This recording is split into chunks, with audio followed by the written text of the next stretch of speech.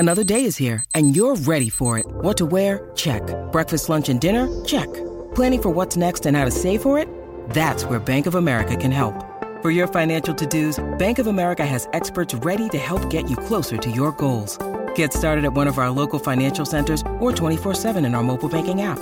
Find a location near you at bankofamerica.com/talktous. What would you like the power to do? Mobile banking requires downloading the app and is only available for select devices. Message and data rates may apply. Bank of America N.A., member FDIC. When you need mealtime inspiration, it's worth shopping Kroger, where you'll find over 30,000 mouth-watering choices that excite your inner foodie. And no matter what tasty choice you make, you'll enjoy our everyday low prices, plus extra ways to save, like digital coupons worth over $600 each week. You can also save up to $1 off per gallon at the pump with fuel points. More savings and more inspiring flavors make shopping Kroger worth it every time. Kroger, fresh for everyone. Fuel restrictions apply. This is Optimal Startup Daily, episode 687. Should you ever work for free? Part 1, by Vicky Cook and Amy Blacklock of WomenWhoMoney.com. And I'm Dan. I am your host here, and I'm with you every single day of the week, including weekends and holidays. And if you've been listening to the show for a while and the title of this article sounds familiar, you got a great memory, because way back in episode 330, I narrated an article from Seth Godin on this same topic. But today, Vicky and Amy of Women Who Money will share their opinions about whether you should ever work for free. And since it's a bit of a longer post, I'm going to read the first half for you today and then wrap it up tomorrow. So let's get started as we optimize your life. Should you ever work for free? Part 1, by Vicky Cook and Amy Blacklock of WomenWhoMoney.com. It's always exciting to hear from customers or potential clients when you're self-employed. But if you've been in business long enough as an artist, musician, blogger, speaker, photographer, designer, coach, or personal trainer, there's a good chance someone's asked you to perform quality work without budgeting money to pay you. Freelancers from all professions get asked to work for free. Those asking will try to convince you that more exposure will skyrocket your business, or that the opportunity to showcase your creative work will shine in your portfolio or on your resume. Another hook to get you to work without pay? Agreeing to this unpaid opportunity will lead to compensation in the future. Will it really lead to money rolling in later? Sometimes, but often it won't. That's why it's important to review reasons to turn down unpaid opportunities and also look at situations where working for free might make sense. Here's a list of questions to consider when someone asks you to perform without pay, plus examples of responses to give when you've got no interest in working for exposure or experience only. Why performance without pay doesn't make sense. There are plenty of reasons to turn down work that doesn't pay. Let's start with the most obvious one. 1. You could be doing paid gigs. You've heard the expression time is money, right? Always remember how valuable your time is when it comes to your business and personal life.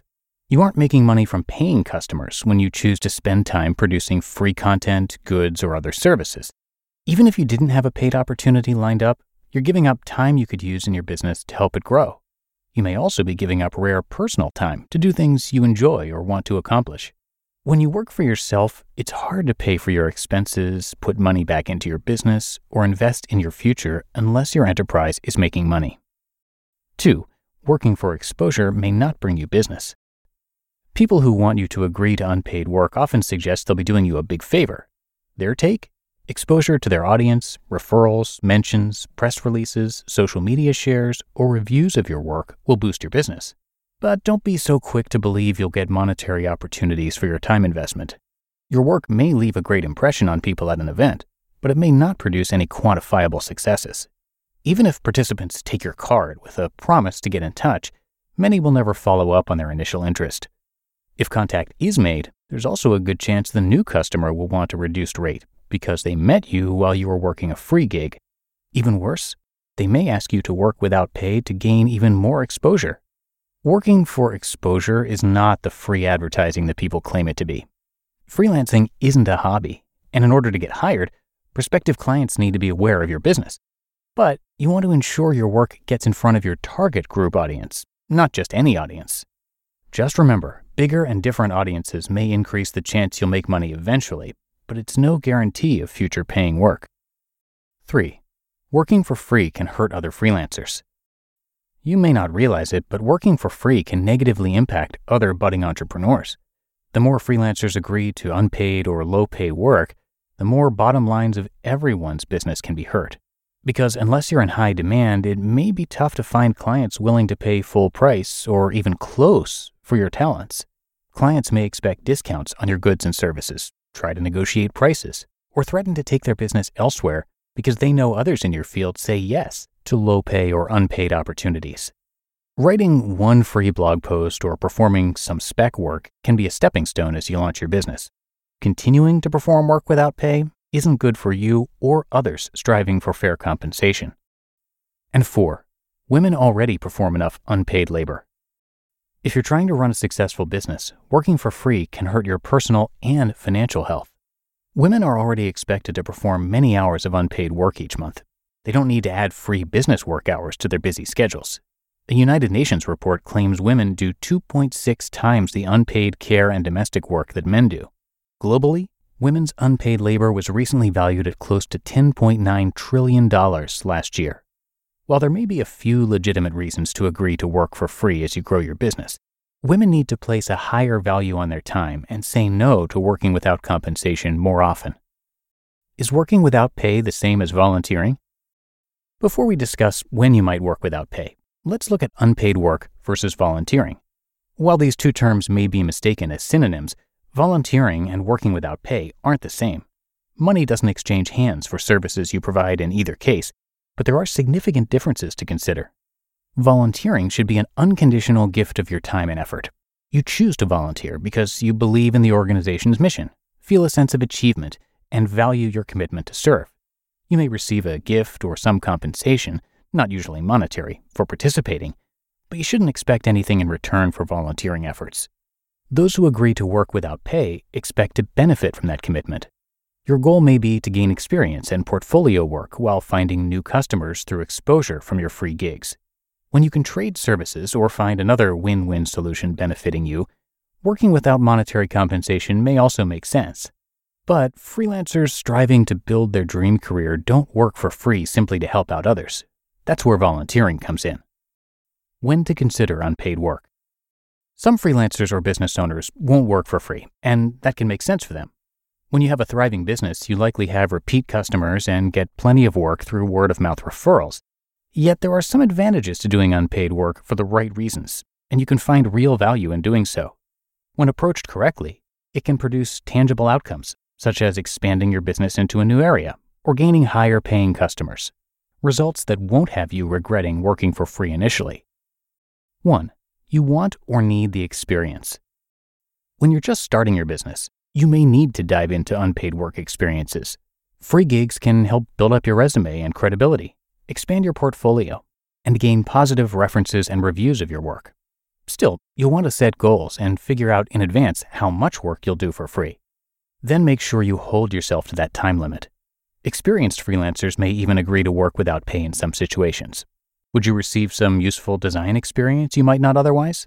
Could you use the unpaid gig as a case study to develop something new or expand on a current product or service?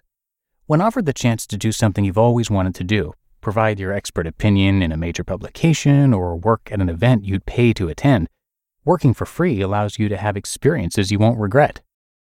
2. Hear that on tomorrow's episode. You just listened to part 1 of the post titled, Should You Ever Work for Free? By Vicky Cook and Amy Blacklock of WomenWhoMoney.com. When it comes to hiring, don't go searching for the one. Just meet your match with Indeed. Indeed is your matching and hiring platform with over 350 million global monthly visitors and a matching engine that helps you find quality candidates fast. Ditch the busy work. Use Indeed for scheduling, screening, and messaging. 93% of employers agree. Indeed delivers the highest quality matches compared to other job sites. And one of the things I really love about Indeed is that it filters out those incompatible applicants. So when you're hiring, the process is much faster and you only have to consider applicants that are already likely to be a great fit. And listeners of this show will get a $75 sponsored job credit to get your jobs more visibility at Indeed.com/startup. So just go to Indeed.com/startup right now and support our show by saying you heard about Indeed on this podcast. Indeed.com/startup. Terms and conditions apply. And thank you so much to Vicki and Amy, who are the co-authors of Estate Planning 101, From Avoiding Probate and Assessing Assets to Establishing Directives and Understanding Taxes. They're also the co-founders of Women Who Money, which is a website that provides helpful information on personal finance, career, and entrepreneurial topics so that you can confidently manage your money, grow your net worth, improve your overall financial health, and eventually achieve financial independence. To check out more of their content, you can visit them online at womenwhomoney.com. They have great articles, of course, just like this one, but also links to directories, recommendations, plus a glossary and more. Again, you can find all of that at womenwhomoney.com. But that's it for today. Hope you have a great rest of your day, and I will see you back here tomorrow. And that is where we'll hear part 2 of this post and where your optimal life awaits.